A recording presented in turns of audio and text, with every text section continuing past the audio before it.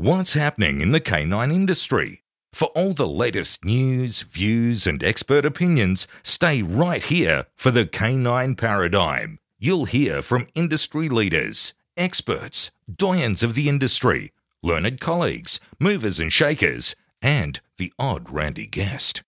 Get the latest insights and expert advice from both here and abroad from the people in the know. Now, here are your hosts, Glenn Cook and Pat Stewart. And I'm Lofty Fulton, and I'm out of here. Hey, you know what we haven't done for a long time? Dance together. Well, we can arrange that. But the other thing we haven't done for a long time is new ads. Yeah, okay, let's do that. Yeah, let's do that. All right, we got to start with the OG. We always start with the OG. Yeah. But he's good to start with. The Einzer Wiener. Yep. The wiener himself. Yep. The original sponsor of the show, the man who wanted to sponsor us from episode 1, and we told him to fuck off. And then later we were like, hey, we'll take some of that money now, please. Grumpiest but most lovable prick you could ever meet in your life. Yeah, it's the Einzer Wiener. Yep. Jason Furman, Ironswick Dog Quip. If you're in Australia, that's where you're getting your stuff. Yeah. Crazy if you don't get, pretty much, if you want dog stuff, get it from there. Have you seen that he hand makes a lot of his stuff as well? I've seen that. He tags me in his Instagram. I know. see it. Me too. I see it. He's using his sewing machine. Yep. Playing his songs. He's really embracing social media these days. Yep. He used to have nothing at all. Yep. A shit website. Yep. But Now now he's he's got a all- working he's all about website it. and social media. I like watching him use his sewing machine. Next thing I know, he'll be making linen on a loom. Who knows? Hey, you know who else sponsors the show? Who? Your wife. She does. Yeah. Canine Pharmaceuticals. Yep. The best dog pharmaceuticals. The best canine pharmaceuticals. Premium grade, Yep. human quality. Yeah. It's going gangbusters at the moment. Thank you to the community who have been supporting Yeah. it. It's good shit. There's been hot demand for her to get this all over the world. Like people are asking her from every country. She's looking into it at the moment. Okay. So that's going to happen. All right. I caught up with George Kittredge and saw the actual Rowdy Hound box. I know. Yeah. So I had a good talk with George actually about his process in getting this thing to market. Yep. It's a motherfucker. So you should, if you want one, you should get one because George has put a lot of work into turning this dream into a reality. He And did it so is a much reality. R&D, didn't he? Oh, huge. And the product is amazing. Yep. And So he's get got one. training videos, everything showing lot. he trains and supports people how to get the dog into it, Yep. how to make it safe, Yep. how to make the dog have a good experience from So it. if you ride a motorbike and you have a dog, you need the Rowdy Hound dog box on the back of that motorbike. Absolutely. Next, Fabian Romo. Yes. He's got a shop, Mojo. And you've seen it. I've been in there. You've I stolen stole a his tug. stuff, yeah. I stole a tug. Yeah. I mean, I'd said as I was leaving, I'm taking this. Yep. So I guess it doesn't count. But yeah, Mojo Dog Did you Gear. pay for it? I mean, With your time. yeah. So it's not really a theft. Yeah. Okay. Everything's fine. If you need dog gear in North America, that's where to get it. Mojo. Yeah. They've got everything. What he has, to be honest, is the best dog trainer's shop. Yep. It's without a doubt the best shop that I've walked into where you can buy actual dog trainer gear. Yep. Yeah, high quality e-collars, mills, leashes, you know, all That's the things impressive. like proper tugs, like all the actual things that Yep. real dog trainers use. Mojo, get it there. We have a new sponsor also. We do. Yeah. Daniel Trapino. Trapino. Yeah, that sounds about Daniel right. Trapino. It's Dog Club, South Yeah. Australia. Yeah. What does he do there? It's kind of like a little hangout hood that he's created there. Little cultural hub. Little cultural hub in South Australia. So I think that's what Daniel was trying to go for, was to try and embrace and build the culture in South Australia. Because I will be honest, it's been sadly lacking for many, many years. Like not much really canine came out of South Australia. So I think it doesn't mean there aren't good dog trainers down there. There's some very good dog trainers and personalities down in South Australia, but they've never really elevated it. And I think that's what Daniel wants to do. He really wants to push it out into the public forefront. Get in there, South Australians. Get into the Dog Club SA. We must never forget Dan Croft. Dan Croft in Canada. What a good bloke he is. I love speaking to Dan as well. Yeah. Great facility. Great facility, really emphasizing his puppy training programs. I just put an ad up today on Instagram showing a little Doberman doing his little course, running around. But that's what he really wants to emphasize on, the critical period of development in young dogs and puppies.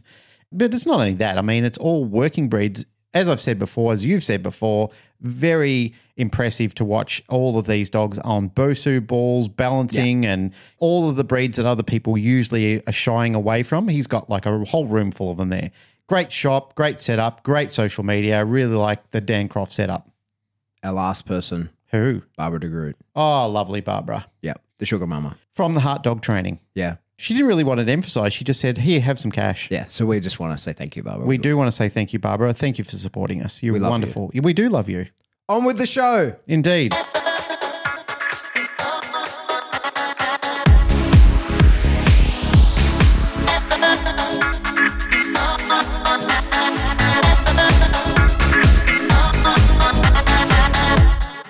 Welcome back to the Canine Paradigm. I'm your host, Pat Stewart. I'm joined in studio today by my co-host, Glenn Cook. If you had a medical emergency you had to attend to? We missed a week. My apologies. At the last minute, I had to pop overseas, but it's all fine. It's all sorted. No problems. Yeah. We can carry on. Okay, well, let's do that.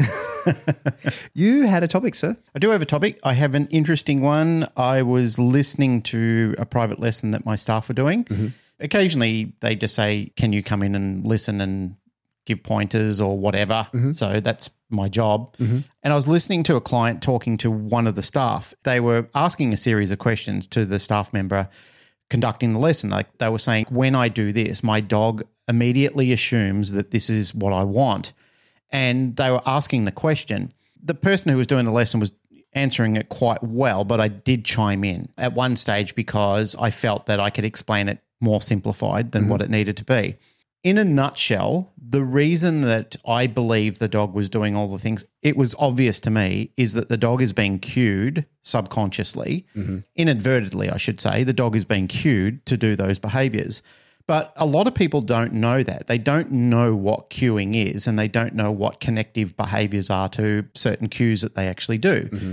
So I said to her, all right, your dog's here with us now. Why don't you do this behavior and see if we can replicate it? And I want to see if your dog goes and does something similar or actions to the effect of what you've just said it would do. Person did it, dog did the behavior. Mm-hmm. And I said, that's because the dog believes that's what you want because you've done this and repeated this over a series of time. So the dog is actually cued. And I said, we create cues that we have no intention to create. We just seem to create them. Mm-hmm. There are a lot of ones when you go to a trainer will say, well, these are the cues I want you to use and these are the connective behaviors that I want to those cues. So by association, I want to be able to say sit and have the dog perform a sit. I want to say drop and have the dog drop. And I said, if you're German, for argument's sake, it wouldn't matter. You would say sits and plutz, for sit and drop. So I said, it doesn't matter what you say. It doesn't matter what the word is as long as the dog has an association. But what you're associating it with is a random behavior that you've done an action. And I said, it doesn't need to be verbal. It can be physical. You can. In fact, it's probably much harder to attach a verbal than as a physical. I absolutely agree. Literally millions upon millions upon millions of dog owners are doing this every day, but they don't realize it and then they blame the dog for the behavior. And I said, well, that's actually interesting. And I said, that has inspired me to do an episode of a podcast because so many people are inadvertently cueing the dog and don't realize I have trained this, but I didn't know I trained this. Yeah. Yeah, I agree totally. So when I teach seminars, I hold this whole section on the importance of cues to your dog. Yep. And I think that there's a hierarchy of those things. The first being something tactile. So I think that that's survival. I think that that is like directly linked to survival, is being in tune with what's happening with your body. Yep. All right. Knowing when you're in pain, knowing when there's pressure put upon you, knowing when you should lean into pressure, when you should yield to pressure. That's what keeps you alive, right? So I think that in this hierarchy of important cues to a dog, anything it can feel is the most important thing. And I think that that's why very often with our tools of compulsion, everything from flat collar to e-collar, I think that that becomes probably the primary means of communication to a dog when there is conflicting information. If the dog gets, information via one of those tools, something that it can feel, as well as any other signal from you, whether it's visual or verbal, it's going to take the advice of that tactile cue. It's going to run the program that tactile cue starts. And that's one of the things I think we see a lot, especially say in pet dog owners. Hang on, hold up. That's a good phrase, run the program. Yeah. I like that. Yeah. Well, that's how I think of it, right? Yeah. Is that like it's the cue that starts, like the dog goes, all right, like. It's the information you've entered, so therefore the program executes on that. Exactly. I like it. And so what I see pretty often, especially from, say, pet dog owners who want the e-collar for like off-leash reliability, right? Now, if you've got a pretty chilled out dog and you don't have a lot of obedience and you don't do a lot of work otherwise, you just want a dog that you can take out in the woods, let it run around, be off-leash, have freedom. and be certain it's going to come back when you call, a lot of people end up going for an e-collar doing that. Now, less in Australia because we don't have, like, you can't take your dog so easily into national parks in Australia, but much more in the US, we see this type of thing is very common, right? Where people will they want to go on a hike or whatever with their dog and they want that off-leash freedom, but the absolute recall because the dog might encounter, in our instance here, it might encounter a kangaroo. In theirs, it might encounter a deer or a bear, a cougar. Anything, right? And anything that could be prey to the dog, right? Or the dog could be prey to it, right? Yes. Like it doesn't really matter. Either one of those things, it's your responsibility to make sure that you can call the dog back. And so what we see from a lot of people is they'll go to a trainer or they'll figure it out online, probably. I'd love to talk to Larry about what the stats are on people who have bought his book, like I'd love to know the numbers on that, how many people have been educated by that. But they're going to use a system where they're going to, they're going to layer an e-collar over the top of their already taught behavior. They're going to stim, the dog's going to come back, right? Yep. So to a lot of those people, they say, well, the e-collar to me, it's my backup. I can call my dog. If the dog doesn't come back, then I can give him a correction and he knows to come back because he's been taught how to turn off that pressure by doing that. But if that's the only place you use the e-collar, and for many people it is, to lots of those people I've said, like, don't even call him. Just stim him on the e-collar, see what happens. And the dog comes trotting back, right? Like happily comes trotting back with some expectation of reinforcement. He's turned off the aversive pressure that he's felt from feeling the e-collar at distance and knows that the path to turning that off is coming back. And you see it happen. And there's literally millions of people who are doing that every day. It's a single event you've created with the e-collar. But to those same people, if their dog, say, knows a sit or a down or whatever, if they call out at distance and say sit and the dog doesn't, and they stim it, it'll run back. It'll come back. That stim is not going to act as a correction in the way that they think that it is, because what it really is tactile information to the dog that says run the program of coming back. So like that, I think, is the most important cue. And I think that there's people who do cues on purpose, right? Like that with the e-collar, where we want the dog to have that understanding of this is what I want you to do after it. But I think for sure there are many who, even with the e-collar, don't realize that that is a single cue to the dog. Very often we see people who are doing a lot of obedience type work that all happens around them. They're doing heeling, they're doing a middle position, they're doing all the different types of the heeling, and they're doing all these sorts of cool things.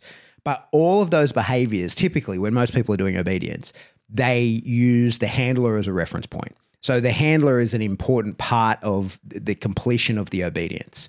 And so when they want to give a correction at distance for a behavior, the dog then goes, well, like, I can't perform this at distance. Like, this is done near to you. And especially via the e-collar, the dog very often will close distance with the handler as a priority before it does any of the other things. It'll go, well, the most important thing to me right now is turning off the pressure of that e-collar.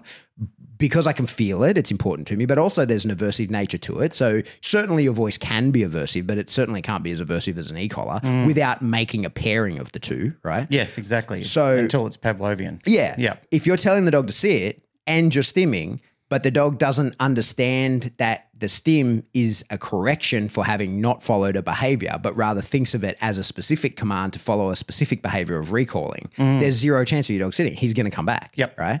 And I think that is very testable. That's very obvious. You can you can demonstrate that to people very, very easily. But then I think the next layer after that is like your body language. And I think that what we do is way more important to a dog than what we say. And there's evidence for that. I think that you can read the book, The Genius of Dogs, and we believe that dogs are dogs, not wolves, because the wolves that were on the periphery of human settlements that could tell when they were welcome versus when they were not turned into dogs. And I think the evidence for that is there's a few, right? Anecdotally, you could say that wolves have been hunted to nearly extinction right, all over the planet, and dogs are fat and live on our couches. Right? They made a pretty good deal. They being able to tell when they were going to be hunted versus when they would get allowed to clean up the straps. Evolutionarily, that was a fantastic fitness test, right? I love the meme where it's a picture of a wolf talking to another wolf, and it says, I'm just going to go close to those humans. What's the worst that could happen? And then, like, it says, 10,000 years later. Yeah, and then it's got a picture of a pug in a pram with a bee costume on it saying, what the fuck? Yeah, exactly. Well, that's exactly it. Yeah. And so they've recreated that, the belly of fox experiment. I think there's some 80-something generations in now. That's fascinating. We've talked about it on the show before. If you knew, that's definitely worth looking up. That's worth a Google. Absolutely. And that belly of, I can't remember his first name. It might have been, he's Russian, so let's say it's Ivan because, not to stereotype or anything. But so at a time when genetic experiments were illegal, under the cover of trying to create better fox fur, began doing experiments on these foxes at a fox fur breeding farm, or I don't know what you'd call that. What's the correct term for that? But anyway, that's what it'd be. It'd be a breeding facility. Yeah, so that's ongoing, right? And they're 80-something generations in, and their selective criteria, they've got a control group that are just randomly bred foxes. They breed foxes that are predisposed to taking advice from humans. And the test that they do is that you get a puppy, and they do this with dogs as well. You get a puppy and you hold it in place, and they can do this from 6 weeks old, and they don't need to have had any experience with people before, provided they've got the nerves to be able to be around people, right?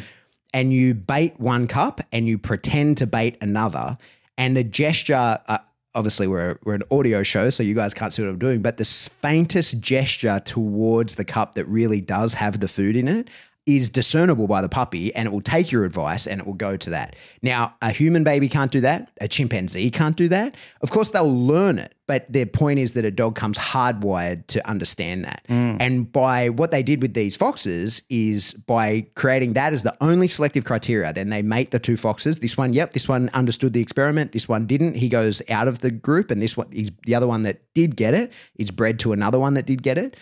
80 generations later, they don't look anything like foxes. And they haven't selected for that. They haven't tried to, like, this one's pretty, put it to that one. I like the spots of this one. I like the floppy ears of it. But they look like hounds now. They don't look anything like foxes. And that's happened to themselves. That's happened with the only selective criteria being that they can read human body language. They become more appealing to human desirability. Totally. Not for the fur, because the fur changed and it wasn't what the actual... Yeah, it's junk now. Yeah, well, it wasn't what they wanted, Yeah. but the actual image of the dog softened, the eyes round, Yeah. the ears went floppy, and as you said, they look more like hounds than they did with little foxes. They were wagging their tails. They were doing all sorts of things to appeal to being selected for that criteria. Yeah. Interesting you talking about this. I didn't get all the way through it, and I started listening to Andrew Huberman, and he was interviewing a doctor in neurobiology from Tel Aviv. As I said, I've only just started listening to the conversation. I was about 15 minutes into it, and the phone kept ringing, and I just didn't get time to finish it on my journey.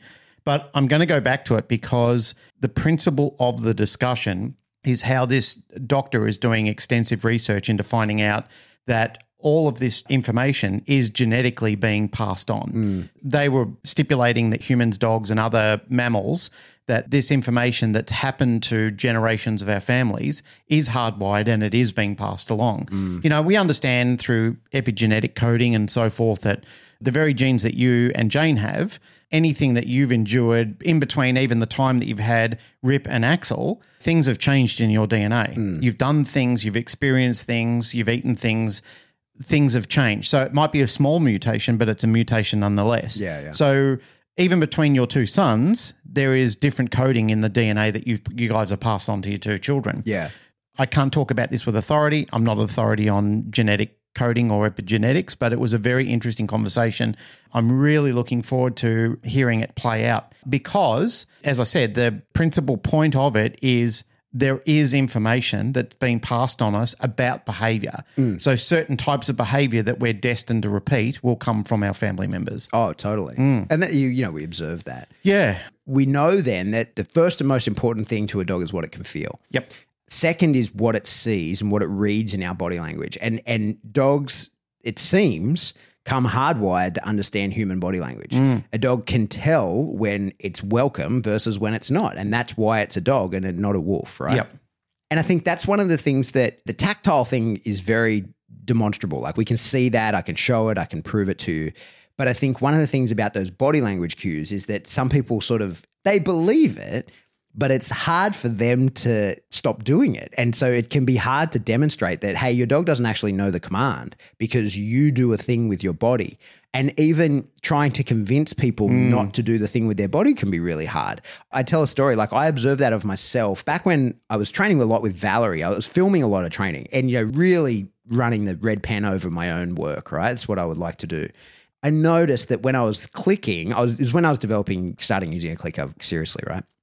What I noticed was that I had this kind of like bit of a Latin dance. Swag, a bit of a swag movement. In the way that I clicked. Yep. And I thought, fuck, I wonder how much that is affecting. Now, of course, she knew the clicker because I could click from within a blind. I could click from within a hide. I knew that she understood the sound of the clicker for sure. But I'm wondering, how much does this movement that I have make, right? So I took the type of clicker that I like, the teardrop clickers. It's just a piece of tin in there that snaps. And so you can just pop them open, take the tin out. It looks identical. It just doesn't function anymore. Yep. So I did that to one of them and put her in a down maybe 100 meters away and clicked and no click, right? But she jumped up and came running towards me. And this is a dog with at the time, a very reliable down. I could do backflips. I could do all kinds of things, but there was a very specific flick of my wrist sort of hand motion that indicated I'd done the click, not audible. She was out of range of audible and there was nothing to make the sound. And she performed the exact action that she would have had it worked correctly. So that was the evidence to me. I'm like, oh, okay, like that has become a part of the thing to her. And it's probably impossible to avoid that, right? Like, because I have to move, my fingers have to move. Like I can minimize the swagger with which I do it, but there is going to be some element of movement. If you listen to people that do nose works, like part of the trial as they're going along, their dogs will be moving around vehicles, boxes, interiors, whatever they're doing. As soon as they get to the odor, as soon as the dog has shown them some sort of behavior that it's a round odor or it's indicated or it's found the odor, the person will immediately raise their hand and say alert. Now, to so many dogs now, that's become a conditioned response. They hear that cue and they run to them for food straight away, or they do whatever they... Yeah, it acts as their terminal marker. It acts as their terminal marker. There was a student in the recent group of NDTF Block 1s. She's doing nose work and she was saying exact same thing. And I said, listen, the only way you're going to fix this now, if you can, is absolutely flood it out of the dog and just walk around the house raising your hand saying alert to every single thing that you're doing. When you take your dogs out for a walk, say alert, but don't ever reinforce it in any way. Yeah. It's got to go extinct. Yeah. Like you literally have to destroy the meaning of that word, that it just doesn't mean anything else anymore, because now it does and it has power and strength and the dog will, leap to it. And she said, oh, it does. Like the dog is so animated when I say it. And I said, but that's because you reserve it just before you reward the dog. A very similar phenomenon happens with trainers. And this is what I was saying to this client the other day, because they were very perturbed about this. They don't like taking responsibility for these things because they feel guilty that it's happened. And I could see that because I could see the edginess starting to come out in the conversation. I said, don't feel guilty about it. We do it as trainers as well. And they said, can you give me an example? I said, sure. And I said, most trainers, when they're learning and during the learning phase, will start reaching for their treat pouch before they mark. I said, most dogs are hardwired or cued into seeing that themselves, because they're watching and checking in on you. And that's a problem in itself, because then you create a dog that's constantly watching and checking with you instead of doing the work that you're asking the dog to do. And I said, so that's another level on top of a problem that you've already created, is you've got a dog that instead of, doing detection or doing the obedience it's supposed to do, it's looking over its shoulder, watching you because you've cued the dog that previously that leads to reinforcement. Yeah. If it looks enough, it's going to happen. So then it becomes a superstitious behavior. And I said, but the problem is most people, when they see the dog about to approach the behavior or the dog is doing a behavior, instead of just clicking or using a verbal marker, they will then reach for the treat pouch, then do it. So that becomes the pre-signal and it becomes impregnated in part of the sequence and becomes Pavlovianly conditioned. So therefore, whenever you touch your bag, and I said you should be doing this eventually in the final stage, in proofing phase, you should be touching your bag, opening it, closing it, moving around, but it should mean nothing to the dog. It should have no meaning to it whatsoever. It should never indicate that a reward is coming just because I touched the bag. It's like the reason why police officers get in trouble for touching their gun unless they intend to use it. And as I said, because you feel psychologically assaulted if you see a police officer come and talk to you and rest their hand on your gun. Yeah, it's a precursor. It's a precursor. And I said, but in the early days, that's what officers used to do. You know, like as they were talking to you, it was just somewhere to lean your hand on, like you put your hand on the butt of your gun. And I said, but now people see it as assault, or they replicate that as assault. You know, they see it and they think, oh, that officer is going to pull their gun and shoot me. That's how they feel about it. So they, you know, that is a pre-cue for something that in their mind they're playing out the events of. I said, that's a negative, that's an aversive. And I said, but the same intensity happens for the appetitive side of it, the rewarding side of it. And the problem is, you know, then I started to think more about Pat Nolan's story about the bird. Often those behaviors are the strongest motherfuckers that you could ever get. You know, like the dogs do them with so much intensity, like they get so animated. Even dogs that don't really display a lot of drive, during those times, people bring on drive like they've never seen out of their dogs before. And this is what the client was saying to me. Like, I'll do certain things in the house and my dog gets up and runs around and does all these things, you know, and it really annoys me. And I said, yeah, unfortunately, the dog is being cued to it and believes that's what you want. Yeah. It's super reinforcing to the dog. Yeah. Like it's the best possible thing that could happen. And again, that's where I said before, where I was leading to before, they go, oh, no, I didn't do that. And I said, not intentionally. Yeah. It's not intentional. It's a psychological effect. It's a pairing that you do unintentionally. Yeah.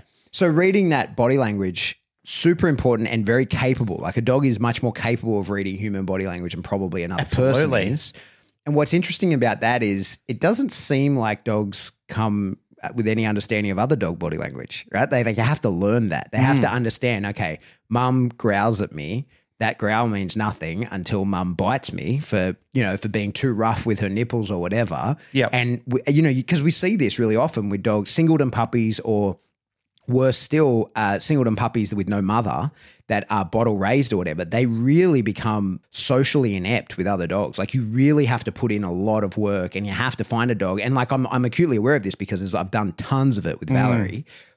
She kind of hates puppies now, but when she was younger, there was a lot, like that was a big, I made a lot of money. That was part of my bread and butter. Yep. Was having Valerie basically be a surrogate mother, right? And teaching very young dogs like what's what, how the world functions, because it doesn't seem that they know how to do that, but they do know how to read human body language, but they don't know how to read dog body language. And I think that's part of that hard wiring, right? Is that the evolutionary stage of them. That doesn't serve them. And for the most part, like street dogs probably have a strong need to be able to read other dogs' body language, right? Like their selection is based upon that, whether their fitness, their survival is based upon their senses as a dog, but then also their ability to reproduce, to survive even long enough to reproduce means that it's important they don't get killed by another dog, right? Or road traffic. Yeah. They understand the laws of traffic lights. They have to figure that sort of stuff out. But they have to then be able to read, like, they have to fit into the dog pack or like the crew that they're with. They have to understand that and get along well enough to survive in order to pass on their genes, right? Whereas for most pet dogs, not to bring it up, but like Frenchies can't even fucking reproduce. You know what I mean? Intimately, yes. Yeah. So like natural selection went out the window a fucking long time ago, right? Like with purpose-bred dogs, natural selection died centuries ago. We're now into probably millennia ago, right? Where we're saying, this one has the attributes that I want, made it to this other one that he's never met. And in modern day, he's on the other side of the planet and will never meet and has been dead for 20 years. You know what I mean? Like all the normal laws of natural selection are way out the window in dogs now because we're fucking with that. We're playing natural selection. We're playing selector. The final piece of important pieces of information to a dog is the things that you say. The language aspect of it. This is one of the things that we see is that you have to be really intentional to even have dogs understand what the fuck you're saying. And very often when people tell us that their dogs don't do what they're told, they're belligerent, whatever, they're like, well, the dog has never actually been taught any of these language cues because your body language cue happens at the same time or your tactile cue happens at the same time. And those are the things that are important to the dog. And the dog never even heard your word or heard it, but never made a pairing, never made any sort of association to everything. Yeah. We change phrases. Yeah. And like the dog world knows this. We know this very, very well because when you're in the higher levels of, I don't care what sport you do, whether it's a bite sport or agility or herding or anything in between, the dogs perform nude, right? So like no equipment on the dog so that there can be no tactile feedback. And in almost every sport that I'm aware of, like especially like in the bite sports for sure, there is an element in the higher levels where the handler is out of sight of the dog and has to give commands, right? Yep. And in order that we demonstrate like you need to be able to actually act on the verbal cue rather than have the dog read your body language. We create a test to test for that. And that exists in every sport, you know, whether, like I say, whether you're doing PSA, it'll happen at some point in your higher level without a doubt. The dog will be out of sight of you. Whether you're doing GRC, it happens in your SR test. You have to leave the sight of the dog. Now, you don't have to give commands at that point, but it demonstrates that the dog understands the continuation of the behavior in your absence and that your presence isn't a part of the continuation of the behavior, right? Like, so that tells us that the dog understands the behavior in and of itself rather than you being a necessary piece of the behavior, especially in the down, right? And we see that, like you see that, say, with an IGP dog when they're doing their long down while the other person does their routine. For a lot of those dogs, if the handler started doing star jumps, that would create an attraction or some form of arousal to the dog. It would probably result in the dog breaking it down because the dog will be like, hey, that doesn't fit the picture. What happens during the long down for me is you stand with your back away from me and I stare at your back. And most good handlers are giving cues to the dog via that. They're giving it like that is a keep on going signal that they're giving to their dog continually throughout the down. So, you know, but by the time I think it's in the level 3 of IGP that they go into a blind, right? When it's so like by the time you're at the higher levels, there's a piece where you have to be like, no, your absence has to be the cue for continuation. Keep on going.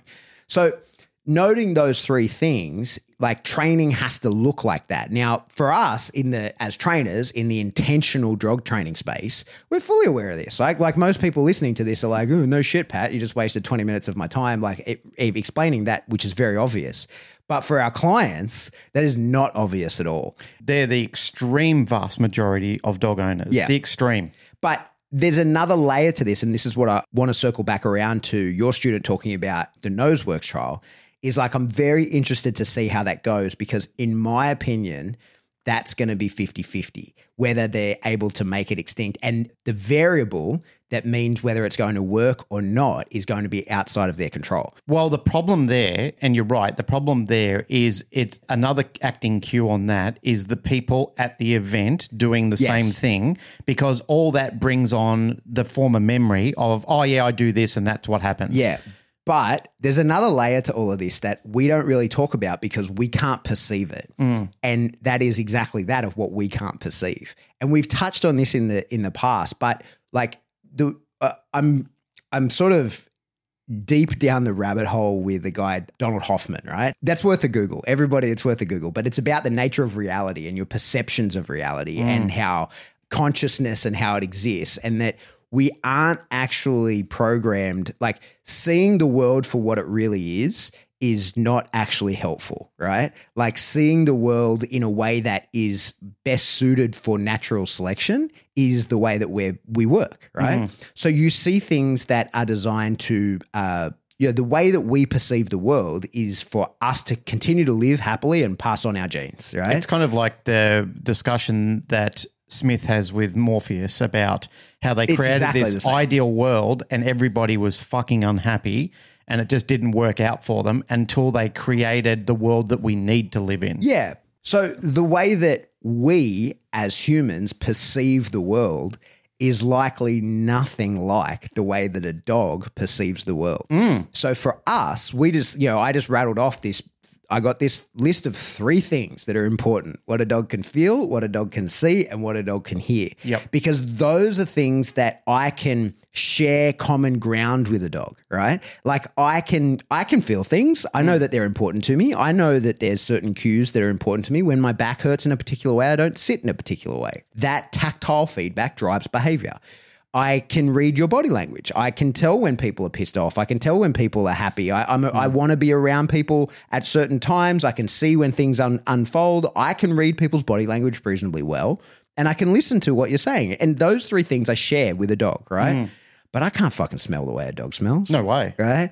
I don't see in the colors that a dog sees in. And so these are the cues that sometimes when I think we see like the dog acts in a particularly peculiar way, and there is some trigger and we're unable to discern what that trigger is. This is one of the things, it was relevant when we were talking about behavioral euthanasia the other week, is that like sometimes we can unfairly say, well, there's no cues, there's no triggers. So I can't figure out what's going on with this dog because he launches into his dangerous behavior of whatever it is and I can't figure it out. It's not something that I'm saying. It's not something that I'm doing. It's not something that I can perceive. It could be something that he's smelling. But there's a ton that the dog can perceive that we can't. They see in a different light spectrum to us, right? And they can smell like completely differently at a different sensitivity to us. And they conceptualize through micro expressions, which is different than most of us. Like Exactly. unless you're a very intently scrutinizing type of person that really makes a point of studying human behavior, there's so many, we call them subtleties. We just eliminate a lot of those subtleties. We look at that world that you were talking about before, that perfect world scenario that just goes around and I don't have to think too much and I can be blissfully ignorant and just get on with my life. You know, like if I stop and I stare and I look into the abyss, then I can start to see these things. I can start to see the crack. I can start to see the dust and the dirt and all the things that are really triggering me. People don't want to know about that. They learn to neutralize it, so to speak. But when you pay attention to it, when you start to look at it more, like when you look deeply into it, the way a dog does with odor and with paying attention to those sort of things that the human is doing, you start to see the devil in the detail and work out these cues are repeating, like they're happening and then a behavior happens afterwards. Yeah. So in the example of the person whose dog is hearing the alert as a conditioned final response, so at their conditioned final response and understanding it as a terminal marker, in my opinion, what you prescribed will work if the handler maintains like the same physiological observableness to the dog during a trial as not. Well, I can give you an example of that because this is the example I gave to her about how we fixed a problem with Harley. Yeah. So remember that story that I've told many times about how Boyd and I had that argument about how Harley. Yeah, I said off of you. Yeah, I said he knew, and Boyd said, "Don't be an idiot. That's all anthropomorphic." So long story short, for everybody, if you don't know it, go and listen to some of the other episodes. But a long story short, Boyd and I used to do what was called a first timers demo. Harley used to play out the same demo week after week after week. So eventually he didn't wait for me to verbally cue everything. He just went off, the demo. He was queuing off Boyd rather than me. So he wasn't waiting for that extra layer. So as soon as Boyd said, when you're ready, Glenn, he would just go into the behavior and start doing, or he went into autopilot because that was signal 3 that was already placed in front of signal 2. But I didn't like it, and neither did Boyd. We recognized that it became a problem and we wanted to eliminate that. The only way that we could eliminate that, because we couldn't train it out of him at any other time until we completely mock trialed. And what I mean by that is we had to set the day up with people, and it couldn't be trainers because he knew that that was artificial. They're fucking clever. When we want to conceptualize how a dog actually thinks, we assume that they're not that intelligent until we can see that they actually are. So when we brought in trainers and they were in uniform, he knew this wasn't real. So he would play the game and he wouldn't do what he was doing before. The minute we went back to real first timers, he started fucking up all over again. And I found that incredibly frustrating. But then I learned to admire it. I admired his intelligence, how he could work it out. Here's how we fixed it. We had to set it up, and it was at great expense to do it as well, but we knew that it was a problem. We brought a bunch of rando people down there, friends, relatives, everything like that. We set it up at the same time of day, and it was during a weekday. So Boyd had to come down out of the office. We'd bring all these randos down. We set it up. It was the only time that he did it, and he broke and he went to do it, and I got to punish him because I couldn't punish him during first timers. And that was the problem. It was absent of an aversive. It was absent of punishment. But when he did it during the mock, I punished him for it, and then he realized straight away, I'm not allowed to do this. But we had to randomize it too. So we couldn't just do it once and then assume that it was fixed. We had to randomize it and then set these up on a more frequent process so we could actually layer in punishment for him. And he didn't know when it was coming. After a period of time, he stopped doing it. He realized, so then he started to realize, well, now if I do it without you verbally cueing it to me, there's a risk I would be punished. So what he would do is Boyd would say, when you're ready, he would jolt, like he would go to do it, and then he would check back at me and I'd reward him for doing that. So then he'd realize I'm on the right tangent now. And it wasn't that he was doing the wrong thing. It just was he didn't realize he wasn't supposed to do that. He believed in his body, mind, and soul that this is the behavior I'm supposed to carry out because that's what the two of you fuckwits have asked me to do. So all he was looking to do was shortcut what he thought was the most efficient cycle in the programming. As you said before, run this program. Yeah. Don't wait for the inefficiencies, create efficiency in it. Yeah. And now, when I look back on it now, at the start, I was fucking furious. Yeah. Now, I can't believe what a brilliant dog he was. Yeah. You need a dog to do that. If a dog didn't do it, that's a very difficult to train dog. Yeah. Because that's a dog that's not looking to solve the puzzle. That's Good. a dog that's I always agree. just going like 1, then 2, then 3. The whole point of training is that through classical conditioning, and I don't mean in the reflex response, I mean more in the this leads to that. The dog goes, oh, the inevitable end is over there. It's the efficiency of the chain. Yeah. That's what we should be doing too. We're creating a chain in any sequence of events, like if it's a work procedure or anything like that. What a company really needs to do is look at efficiencies in the chains that you're creating in procedure. And the dogs will do the same. Animals will do the same. Like if they know I can reduce risk, I can improve my standings, like how I physically am, my advantages, if I can improve those, this is how I need to shorten and improve and restructure this chain to eliminate all of the links that don't make sense to it anymore. And we're relying on that. That's how escape and avoidance learning works. Yeah. And if you're just teaching with nothing but positive reinforcement, that's how you fade the lure.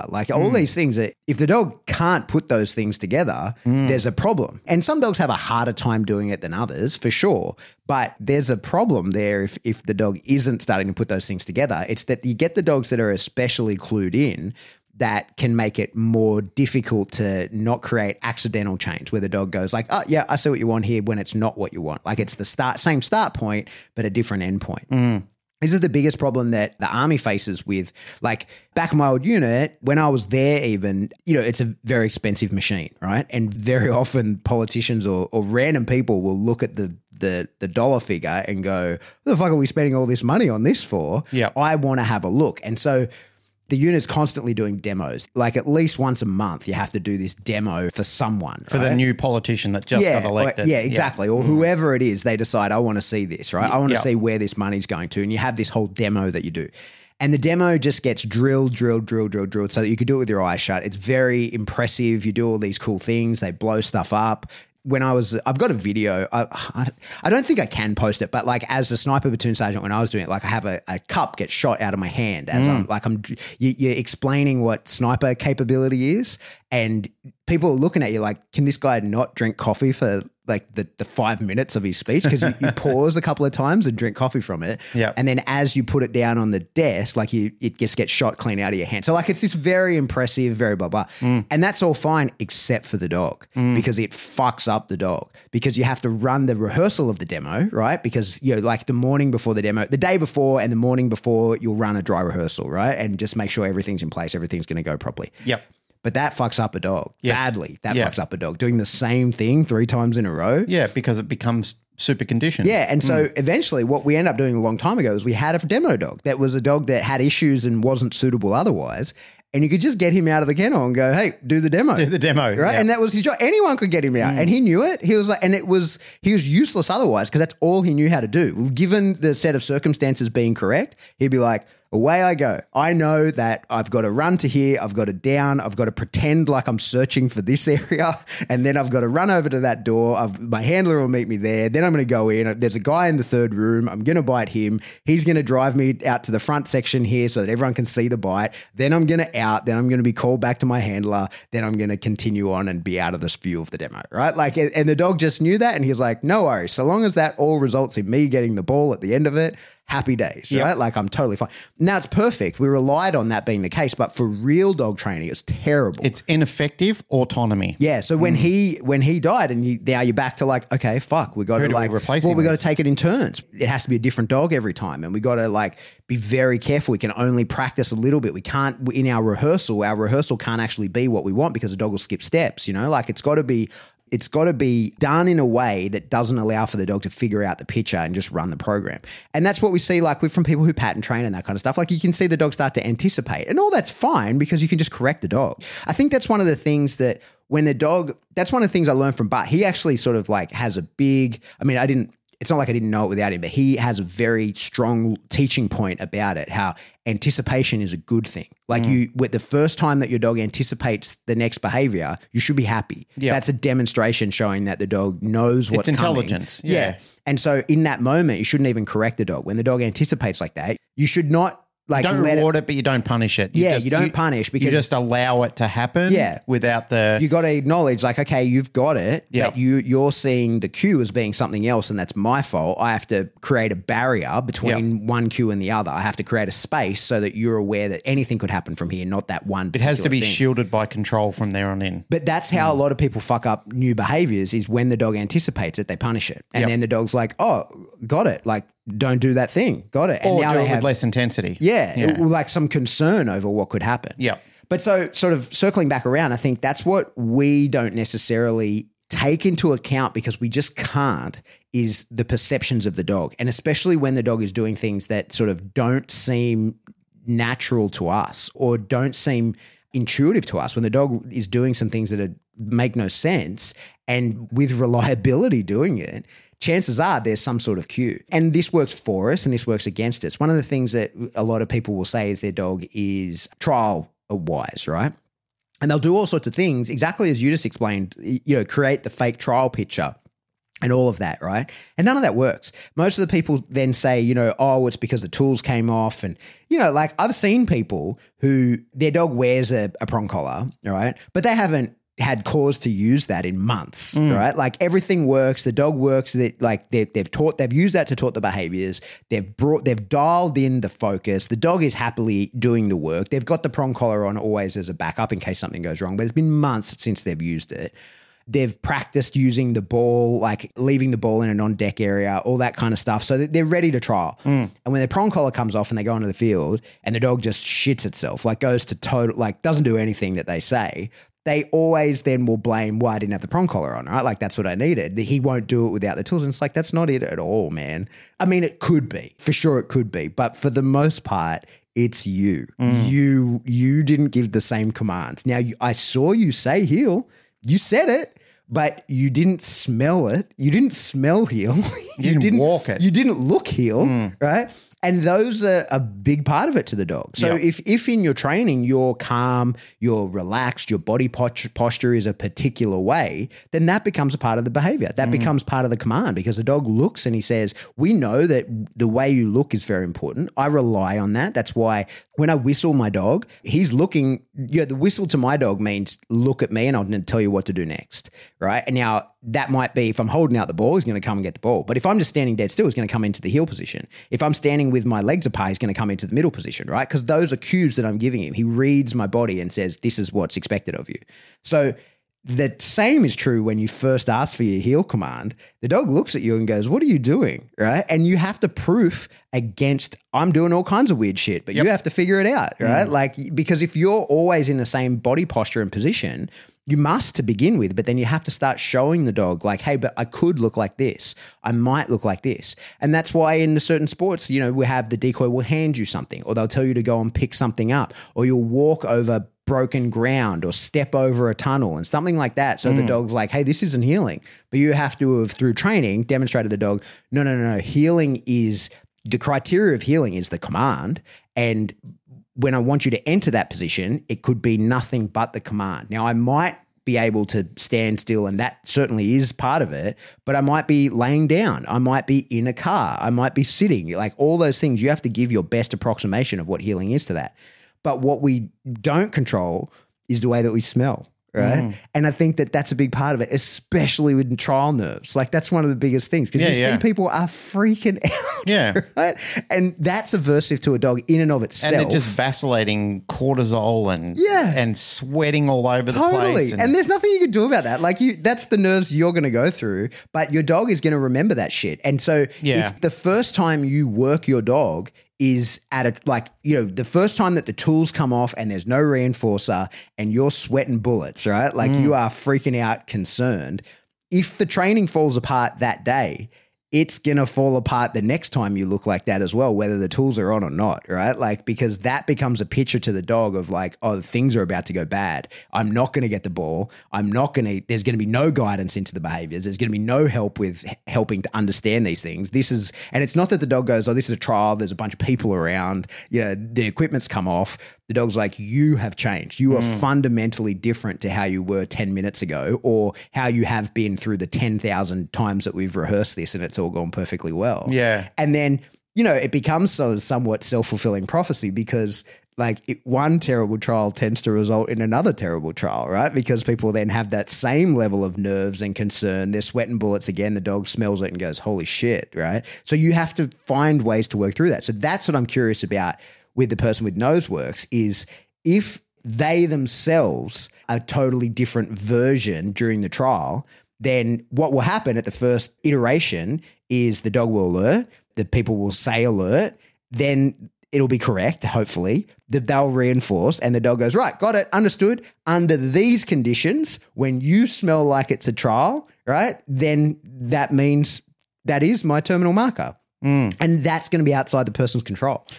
Just while we're talking about this, I just know that Becky Thomas and Donna Worm are going to be having kittens, because we keep calling it Nosework and it's Nose Time Australia. Okay, whatever. It's very, very sorry, ladies. I apologize. And we're going to have Becky on at some stage. We're going to talk to her about, because she's running the whole Nose Time Australia fundamentals.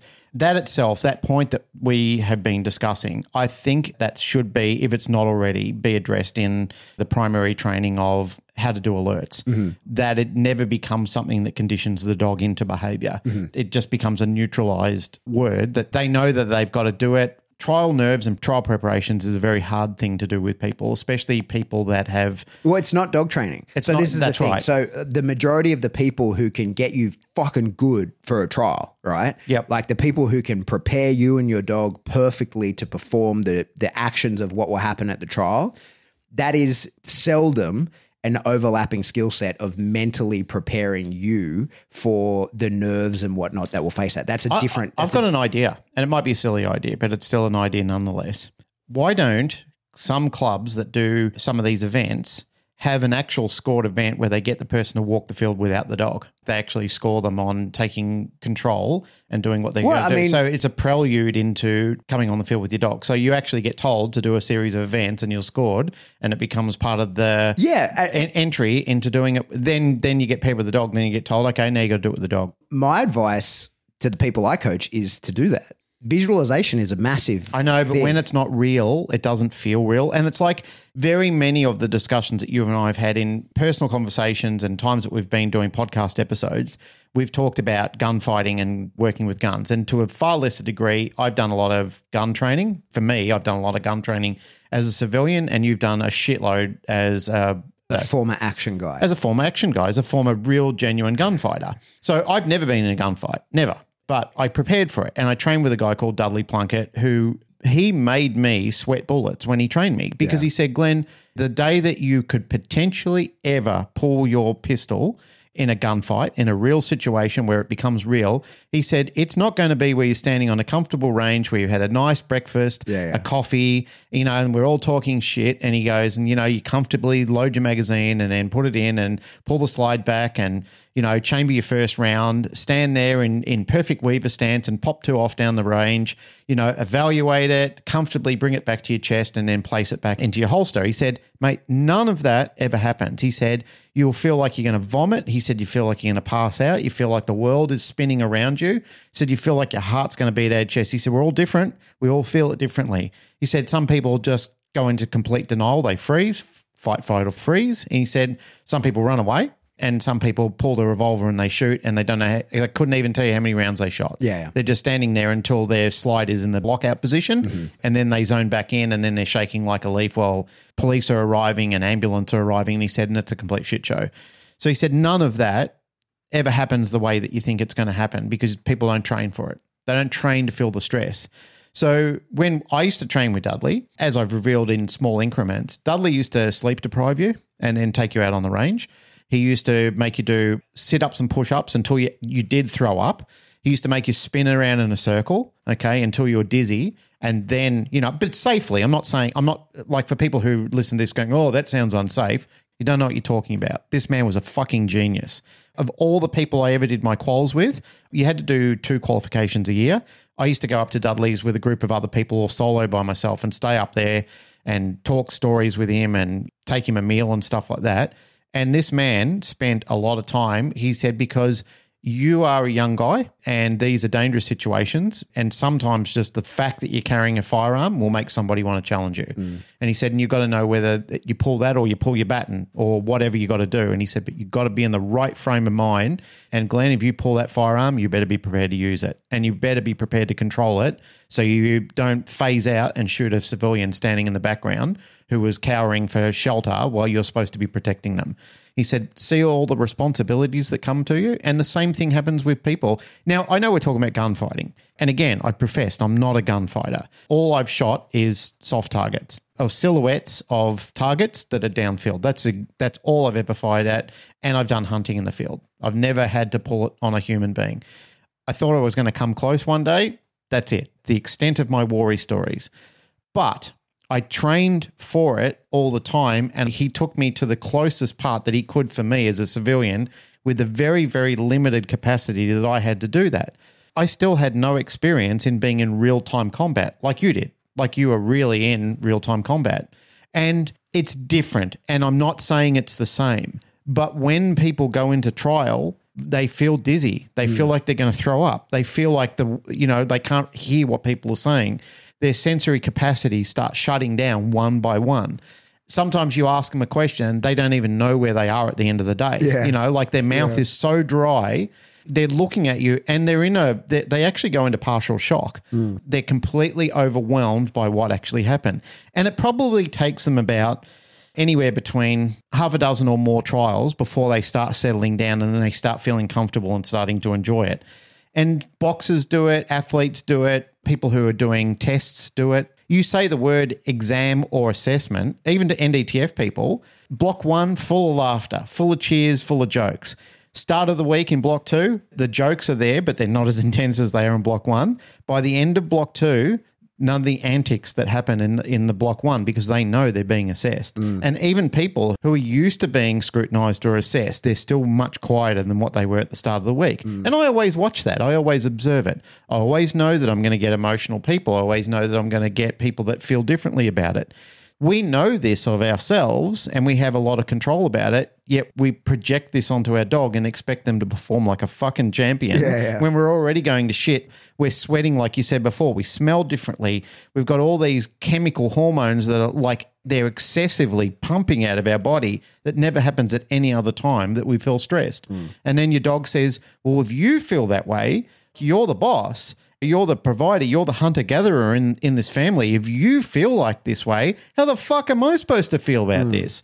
And that's really a cardinal sin that we all do. Like we've talked about all these unintentional pre-cues that we give our dogs. But what about all these unintentional behaviors that we have and still have the expectation and then still want to kick the dog's ass after the trial because the dog didn't perform well? Yeah. I know whose ass needs to be kicked and it's not the dog's. Yeah. The dog's the product of its environment. Yeah. It's an assumption that the dog understands stress as being a problem for you and therefore thinks it's a problem for them. But even regardless, we don't need that for our proof in that like you're different. That's enough. Yeah. Right? Like as we said, like your posture is different. If you haven't been as precise and intentional with your training for your dog to understand your verbal commands, whether the dog understands that you're happy, stressed, sad, mad, anywhere in between that, it's an assumption to say that they can know what mental state you're in via your body language and your smell, but it's not an assumption to say it's different to the way it was trained. Yeah. Right. And so that for sure is a fact. And that is going to be a contributing factor. The dog is always reading all of those cues. And so I think like the punchline of all of this though is randomization. Yeah. Show the dog as many pictures as you possibly can. But then also I think what's most important is understanding that what you perceive and what the dog perceive could be really, really different things. From the point of like, what is the cue that starts the behavior? or whether there even is a cue that starts a behavior. If it's an unwanted behavior, acknowledging that potentially you are starting it, like potentially you're the first step in the process of it unfolding. Potentially that could be the case. You have to acknowledge that. And just kind of very often, I think we don't give the dog the benefit of the doubt enough. The truth is, it's not really going to change what you're going to do because you're going to have to re-educate the dog, right? So if the dog misinterprets something or if the dog anticipates a cue, all those different things, your attitude, how you feel about it is what you're in control of, right? But what you're going to do should be very similar regardless of kind of how you feel about it. Like you're going to re-educate the dog. You're going to say like, hey, that's not correct. Or to a degree, to steal something that Karen Pryor wrote in the book, Don't Shoot the Dog, is in a situation where you can, and I have to insert that where you can, if the behavior is inevitable and it's going to happen to that cue, teach it and allow it to happen and then never cue the dog again to that behavior. So just eliminate the possibility that that cue is going to be given. So then the dog can't repeat the behavior again. Easier said than done. Yeah. Because a lot of these times, these inadvertent cues that we give are unintentional, are unbeknownst to us. And there's sometimes things that we can't stop because they're part of our make-up behavior. Yeah, that's right. So if it's outside of our control, that's where you demonstrate to the dog, you go like, hey, you can't do that. Like here's punishment or, whatever your modality for training. Like don't have to go into the weeds on that. But however it is, you got to take control of that cue and go like, oh, look, I'm not really sure what's happening, but you still can't do that regardless of whether it appears as though I'm giving you permission to or not. The thing that always comes to my mind, I'll never forget, was a long time ago. I was doing, I know I've spoken about this on the podcast, but I was doing a consult with this lady who had what she told me was a very, very dangerous dog, and it was dangerous at the doorbell. And that it was dangerous to people in the house. It was dangerous to anybody that was at the door. And it was only ever the doorbell that cued it in. And so I was like, okay, well, she kept insisting that I had to see it. And I was like, I don't have to see it. I promise you, I don't have to see it. If it happens that I see it, I'll see it. But I don't have to come up to your house and ring the doorbell so the dog does that to me, right? Because I'm immediately on the back foot. Yeah. It's like me and you are going to meet in the street and we're going to walk into your house together, right? So we do that. We go into this big, beautiful house, and just the layout of the place happened to be, you couldn't recreate this. It was a 1 in a million fluke that I got to see this unfold the way that I did. But we're in the kitchen, and it was this long house, and the dog is it was a kind of a weird 2-story place. So we're on the 2nd story, and the entry point is below us, and I'm in the kitchen. And I'm looking over the house, and I can see in the background the dog who's on its bed, right? And it's just this nice, sweet dog, right? And I'm talking to her, and we're talking about what's happened in the past and who she's seen, because I was, one of many trainers, and we're still getting the rundown. I'm still sort of trying to peel away all the layers to understand what the fuck's actually going on here as the doorbell goes off, right? And I'm like, well, I didn't want to see it, but I'm going to get to. And so I immediately refocus my vision. I'm looking at her the same way me and you are looking at each other now, but the dog is like over her shoulder and 10 meters behind. Yep. And so I could just refocus on the dog, and the dog looked at her. Yep. Right? The doorbell was a cue, and the dog looked at her, and she started panicking, and then the dog went fucking ballistic. Yep. Right? Yep. And I said, she was convinced the dog had like severe anxiety, right? Yep. And I said to her in that moment, I was like, do you have anxiety? And she's like, oh yeah, I'm a wreck, right? Like I've got all this stuff going on. I was like, I can't help. This isn't a dog problem. This isn't a dog problem at all. Like you are for sure creating the conditions, and it isn't the doorbell. Yep. It's not the doorbell. It's the doorbell sets you off and you set the dog off. And so I was like, this is a you problem. This is like, there's plenty we can do to desensitize, counter condition the dog to the doorbell, but that's not going to help. Like, I can do that now. And that's what we did. Like we got the manners minder and we went doorbell, manners minder, doorbell, manners minder. But she didn't react when she knew it was just me pushing the doorbell. You know what I mean? So like we weren't desensitizing the actual issue because I couldn't create the problem, right? So that for me has always stuck with me. It was early days in my career, and you couldn't create a better scenario for me to see the whole thing play out.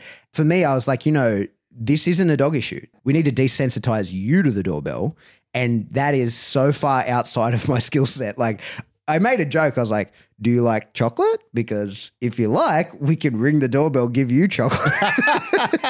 Right? But I was like, I think there's something much more serious going on here. And I can give you the phone number of my friend Bertie who can probably help you through that. But this isn't a dog issue at all. The dog only has an issue with you freaking out and you have an issue with the doorbell, not that the dog has an issue with the doorbell. So those are the sorts of things like that to me on that day was so obvious. I could see it all play out. It stuck with me. This is, 8 years ago, right? Like I'll never forget it. But there are much less obvious versions of that happening all the time where the dog is like reading the cues of the people and going like, all right, this seems like a weird thing that you want me to do, but you gave me the signal, so away I go, right? And I think it can be hard for people to come to terms with that, especially when it is something that's outside of their control also. Like, as I said to her, I was like, I can't help. I think the phrasing that most people bandy around is that you're so close to the problem that you can't see it's the problem. It's like a lot of people with their own type of behavior, whether it's infectiously good or they're toxic people, like whether they inspire people or they're just toxic around a group of people. Sometimes they don't realize they're the common denominator. Like I've seen people before that inspire, but they don't think they're inspiring themselves. But they are. They're the common denominator. They're the type of people who lift people and raise people and build communities and do great things, where other people are just total and they fucking bring people down and they destroy communities and they create a very poor and, as I said before, a toxic environment, but they don't realize it's them. They think it's the other people. And a lot of times the same thing that you did when you go into those households, they don't realize it's me. I think years ago in one of our episodes, we did and named the episode "It's Me, Isn't It?" Yeah, we did. And I love when people have that recognition. I love when people take responsibility instead of trying to find out who to blame or what to blame. They turn around and say, "Yeah, look, I'm aware it's me. What can we do to work on me?" Great. I'm glad you asked. Here's a list of tools that I think we can start working with. Yeah. I saw a Netflix show a while back, and I think it's called Stubbs or something like that, where it's Jonah Hill and his therapist. Oh, yeah. And his therapist is... He's trying to quit smoking or something, isn't Yeah, he? something like that. But they're talking about Jonah Hill, and he said, I've had such a profound effect on this. I wanted to share some of the things that were really bothering me and do a show on it. And you and I talk, and it'd be like a genuine consult where I'm coming to you and we're talking through something. I don't want to make it fake. I want it to be real as you can be with cameras. And they said that, and they laughed about how they had special effects to make it look like a real office, and he was wearing a wig and everything like that. But the therapist was saying sometimes people, when they go to therapy, the therapist is very slow with them and they're very deliberate in what they're doing. And, like they want to take their time for the person to come to realization. And he said, but I have a different approach to this where I like to tell people, here is what I see as the problem. And he said, the reason I'm doing this and the reason I'm continuing to do this, or words to the effect of, is because I can see it has a better effect with some people. Like they want to be told this is the problem. Yeah. And I find readily that most of the time with dog training people, they're pretty good and they're pretty ready to receive it. However, you do get a bit of a crossover effect of people that don't like to take responsibility. As we said early in the episode, they'll do anything other than take responsibility, anything other than see themselves as the common denominator.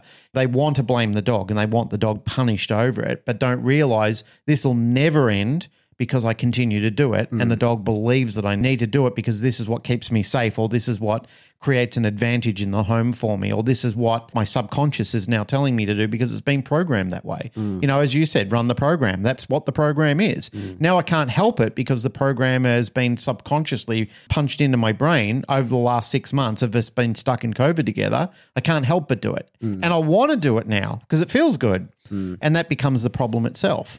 I think even for people who take training really seriously, it can be a kick in the dick to realize that some of the issues in your dog that are really pretty easy to just call a genetic problem are caused by you. And I've had to confront that. Like there's some, my own dogs have like some anxiety in certain behaviors, right? And they're like, it's 100%, it's very easy. In the past, it's been very easy for me to say, well, that's that kind of dog, right? You're never going to perfect this though. No, totally. That's the thing. It's always ongoing. It's always learning. The promises that you make yourself that you'll never do to the next dog. Yeah. You might not do that, but you'll do something else. Well, especially because you'll focus on that. Yeah. And you won't focus on the other thing that was just as important, but you kind of skipped over it because you have traced those two dogs together and you believe this new dog is somewhat of a carbon copy of the other one. So I need to focus on the area where I fucked the other dog up and not this one because this isn't the problem area, but now you've made it the problem area because you weren't focusing on it. Yeah, totally. And I think that's something I struggle with personally because say Remy, for example, is a representation of my skills 6 years ago. Yeah. Now, like, there's ongoing training all the time, right? Like, And he's aging too. Yeah, but and his body is not the same. But like, there's certain things that he does in certain ways that when I tell people don't do that is because I did it. Yeah. Right? Like, I know where that goes. And for me, being a person who's obsessed with garnering as much knowledge as you can, like I have to use that information sometimes in places where it's not necessarily the perfect time for it because I have to practice it. I have to get good at it. So like, as is the case with most trainers who have a dog for a long period of time, is that dog becomes my guinea pig. But my dogs are my guinea pigs and I play with different types of training systems and different things because I'm learning all the time. I'm constantly looking outwards and trying to bring those skill sets inwards. And now and again, we get to experiment on client dogs. But for the most part, the dogs that I train and I don't do the training. I just talk to the people. I explain to people. I might every now and again be like, here, I'll show you a demo. But for the most part, most of my clients, I'm not getting to touch the dog. If I'm training the dog, it's usually that I'm the decoy or I might demo something very quickly for them. But for the most part, I'm explaining it. So I need to become proficient in those things that I'll teach to others. And I need to be doing that to my own dog. So it's the dogs that I'm raising, but my own two dogs. And I think sometimes, it's something I've had to confront is that there's things that I've blamed on my dog and just been like, oh, that's just who he is. It's not who he is. It's who I made him, right? And you have to sort of be like, oh, okay, I did that. And it's from, a lack of guidance in a certain situation, or it could be from the wrong input in a certain situation. And with me, it's never that I'm not doing something. It's because I have done the wrong thing. It's never that like, I'm not like, I'm struggling to find the right word for it. Like, it's not that I'm ignorant to training. It's that I have tried something and gone too far, or that I've not gone far enough, or I've used the wrong technique that would work in a different scenario, just not in this picture. And that's how we learn, right? Like you have to do this shit. Absolutely. Like, I'm not upset about it. That's the reality of evolution. And if you can't acknowledge that, then you can't grow. Yep. But it still it hurts to acknowledge it, right? Like, it's still unpleasant, especially when the dog does something wrong and you go like, it's on me. Well, and it's easy to blame the dog. Like, very often, like, you see people and they say, the dog does this and, it's just a motherfucker. That's what he does. And you go, show me the video. You go, no, you did that, right? Like, your posture changed, this, that. Like, you can show people that. And like, the way that I usually do that is very softly because it's been done to me in a couple of ways, like I've had people like just point it out pretty, and I can take it. Like, I don't mind being spoken to with the truth without sugarcoating, right? In fact, I prefer it, but it still hurts, And so you've got to find a way to explain that to people. And we have to be able to do that to ourselves and be open to the idea of it, because we do it to our clients all the time and they're ignorant of the problems that they cause, right? But for us within the industry, and when we're helping each other, when we're critiquing each other, whether we're doing it with invitation or whether you can just see the problem, I have specific language that I use around that. Like, if I would never just reach out to a random person and say, hey, I see an error in your training, right? For starters, it's my job to do that. But also, like, they'd probably tell you to fuck off, right? Like, if you don't have a relationship with someone, but if it's someone I have a relationship with and they post a video, I always write to them like, hey, saw your video. Are you open to advice or nah? Right? And sometimes they say, yep, totally. And some people go, nah. And I go, cool. Either way. Yeah, like, it's no harm, no foul to me. We're all on our own journey. Yep. I don't think you're fucking up your dog. Like, if someone was doing something unethical or problematic, like, of course, I'm going to take steps to that. But it's usually just when it's like, hey, you're walking down a road that I'm already a fair way down and I don't like where it leads. So I'm going to turn around and tell you to not follow me. That's the sort of thing that I think that we have to be mature enough to be able to do and acknowledge that that isn't going the way you think it's going to go. I see that it looks like it is because I felt the same way. I got very excited about this and I ran down the path, but I'm trying to turn around and come back now, so don't follow me. And if someone cares enough to say that, you don't have to implement it, but it at least should be considered. Yeah, totally. Like, you should at least look at it and say, that's something that I can add to my arsenal of information. Totally. That, it may not be exactly to my dog, but it might be a variable that I can still plug in. And I think for the most part, people do, it just doesn't stop it hurting any. Oh, of course. You know what I mean? Like, Yeah. and I think that that's one of the things is no matter how good you get and no matter who you are, you can be very wrong. That's one of the incredible things that we see about scientists of the past and stuff like that. I love to use Skinner as an example, like so right about some things, but so incredibly wrong about other things. Yeah. And with another 50 years of experience, we get to look back on that and be like, oh, you dumb. How did you not realize this? Right? But for sure, people will do the same of us. I think last week's episode, we were talking about eccentric people in their eccentric houses. I think people are prone to eccentricities in a lot of ways because when they get into a system, and I see this with a lot of people who become popular, as soon as they become popular, they become somewhat eccentric to the public because they're being told how wonderful they are and how right they are often. Because I used to work in TV studios and watch talent being moved in and out, watching the suck-ups rolling around with them and telling them that they can do no wrong and that they're the most wonderful people, giving them these artificial pep talks while they're walking from the green room to the stage and then from the stage back to the green room. It's fucking sickening. These people have become numb to the realities of the world. They don't question whether things are right or wrong anymore. They just believe I am all right all the time. And that sort of thing happens. It happens, as I said, I see it in dog training and I've suffered from it myself where I've thought I'm right all the time. You know, my word is gospel. That's only true if you can actually generate the results on a regular basis, not just with your own selected dog, your perfect genetic dog that you spend a fortune and all the time in the world finding, but you need to replicate that across the board. It needs to be for the good, the medium, and the terrible dogs. But then there's layers to that as well. Like you being able to do it is cool, but other You've got to people pass it on to the other person, other yeah. people being able to do it. Yeah, that's right. One of the things that some styles of dog training are very physical. Yes. You know, like you've got to be fucking fit to be Yeah. able to do them. And I mean like fitter than me. You know what Yeah. I mean? Like I don't mean like, you know, reasonably fit. Like I mean you got to be really in shape to be able to do some of the styles of dog training. And the Like, people look at that agility. Like those fucking women are going to run around the bloody field like crazy with their dogs. Exactly. And, Yeah. But I mean, even not just the games, like I mean the styles of training, right? Yeah.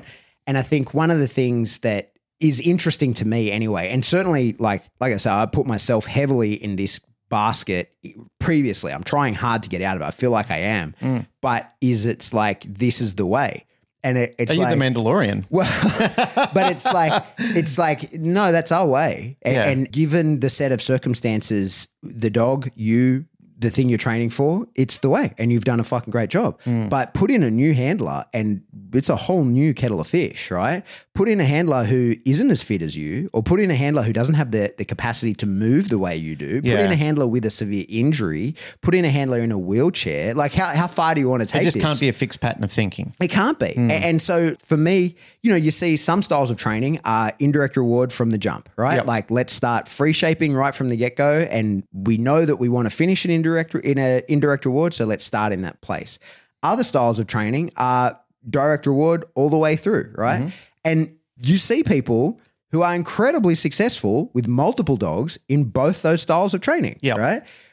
But there's pros and cons to both of those. Yeah. And some people, what you think is a pro, other people think is a con, right? And so there isn't a right or wrong. There's just varied shades of like, is it fit? Does it it work? function? Does it work? Yeah. Yes. Is it fit? Does it function? Yep. And throughout all the different types of training, there's a lot of variables that go into that. And if you change one of the variables, you might have to change the system. So it could be the type of dog, it could be the type of handler, it could be the type of tools, it could be the place that you're training with, it could be the reinforcement style, it could be all these different things.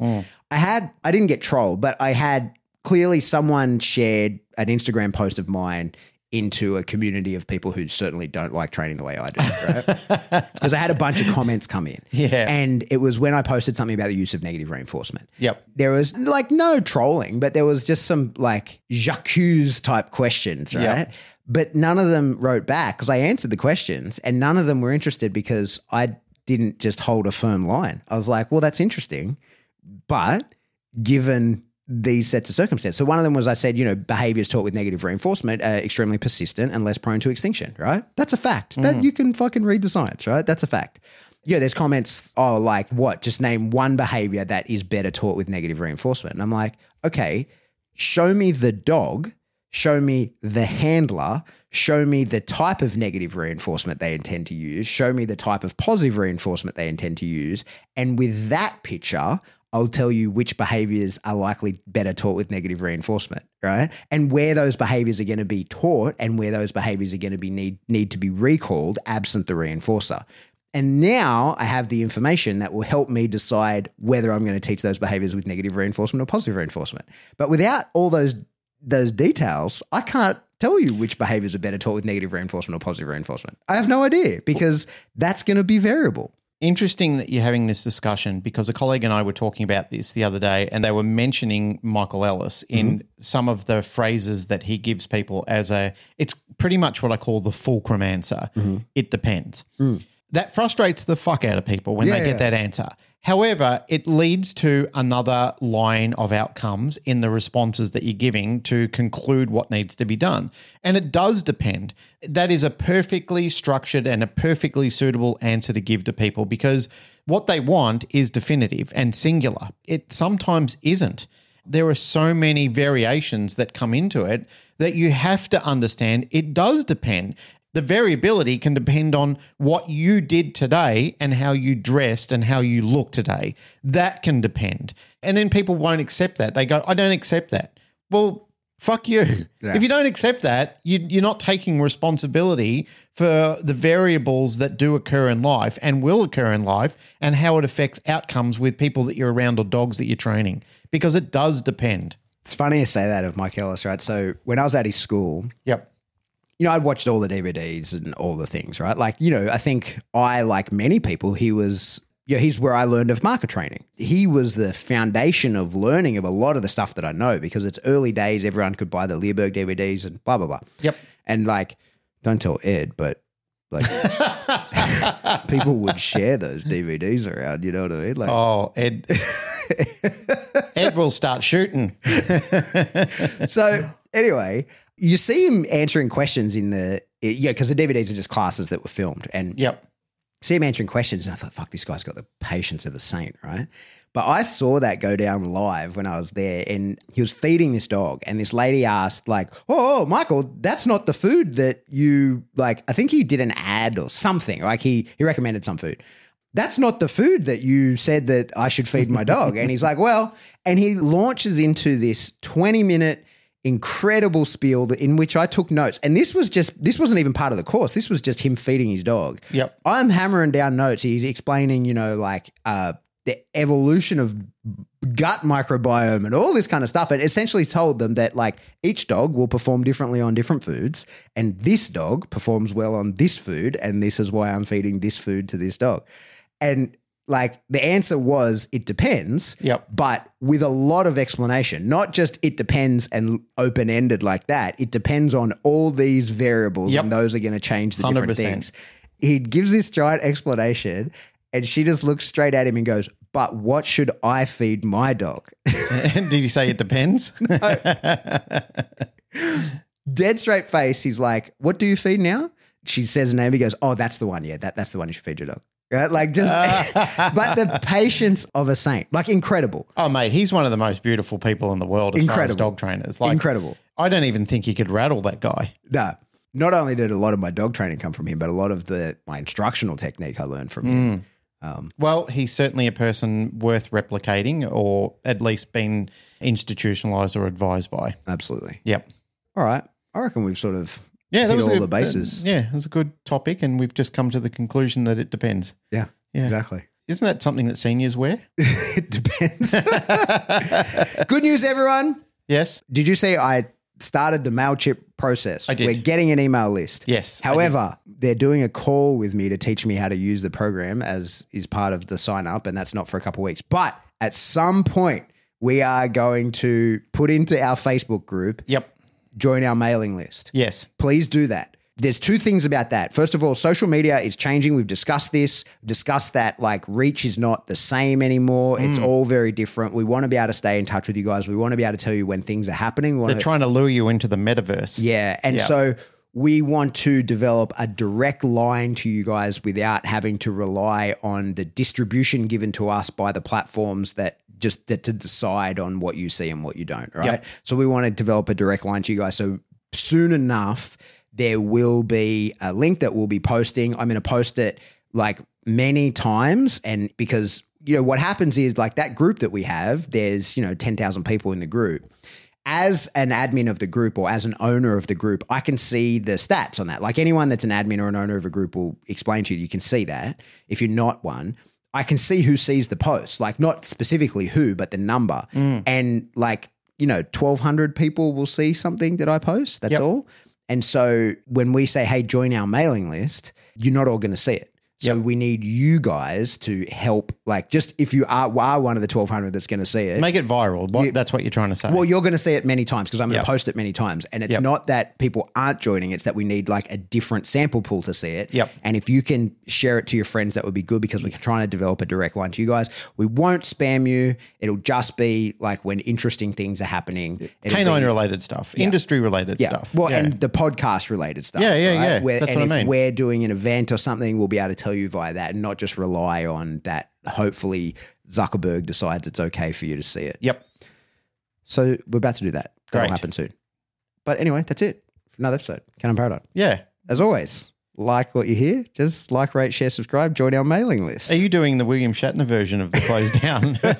Get on the mailing list. It's going to be there any minute. Yep. Get on that. Absolutely. I'm Yes. going to add new things to the end of this. I love a guy called Ryan Holiday. He's the Daily Stoic guy. And Yes. at the end of every video he says, I hope you like this video. I hope you subscribe. But what I really hope is that you join my mailing list. I'm going to add that. I'm going to steal that I from like Ryan it. I like it. Yeah, well, he's got 1 million followers, so Yep. it must work. Well- And it's definitely got nothing to do with his amazing content. It's just because of the thing that he says at the end. Must be. So, yeah, like the show. that. Do all that. Yep. If you want to get in contact with us, if you want to support the show, Patreon, get in there. We've got a lot of stuff going in there now. Yes. I'm putting a lot more stuff in there from seminars because I'm making a whole new online course, and the seminar stuff I now feel pretty comfortable to put into Patreon. So Nice. every month there'll be a piece of one of the seminars going in there. Yep. Just a chunk for you to enjoy, maybe learn something, just enjoy me talking. Yep. As well as live stream every month. Just stay in there. It'll be awesome. Yep. Got cool And if things they coming want up. to upgrade their knowledge and database, they can do your new course. Yes, that's a little while off. So they just go to your Operant Canine. No, not now. It's a year away. But you'll advertise it. yes. You'll let them know. I'll advertise Yes. it. Don't you fucking worry. Yeah, that'll be on the mailing list. I'll advertise it. Don't you worry.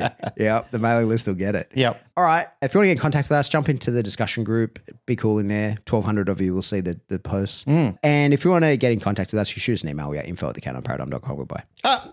We didn't do Teespring. Oh, yeah. Get a t-shirt. Just buy it. Get it in Teespring or Spring. There's links in the show notes. Yep. Wherever you're listening, scroll up, find a link, buy a cool shirt. Yep. I do love it when I go to stuff and people wearing the shirt. When I went down to Helm Riser the other week, people wearing the shirt. I saw people doing the latest Bart Bellin seminar. Yep. Or the new Nepo Bellins, I Yep. should say. The Bellins, the new Silver School. and gold. And I saw people that were advertising they were going there wearing a Canine Paradigm top. What a treat. What a bunch of champs. We appreciate you. We really do. All right, goodbye. Bye. Bye.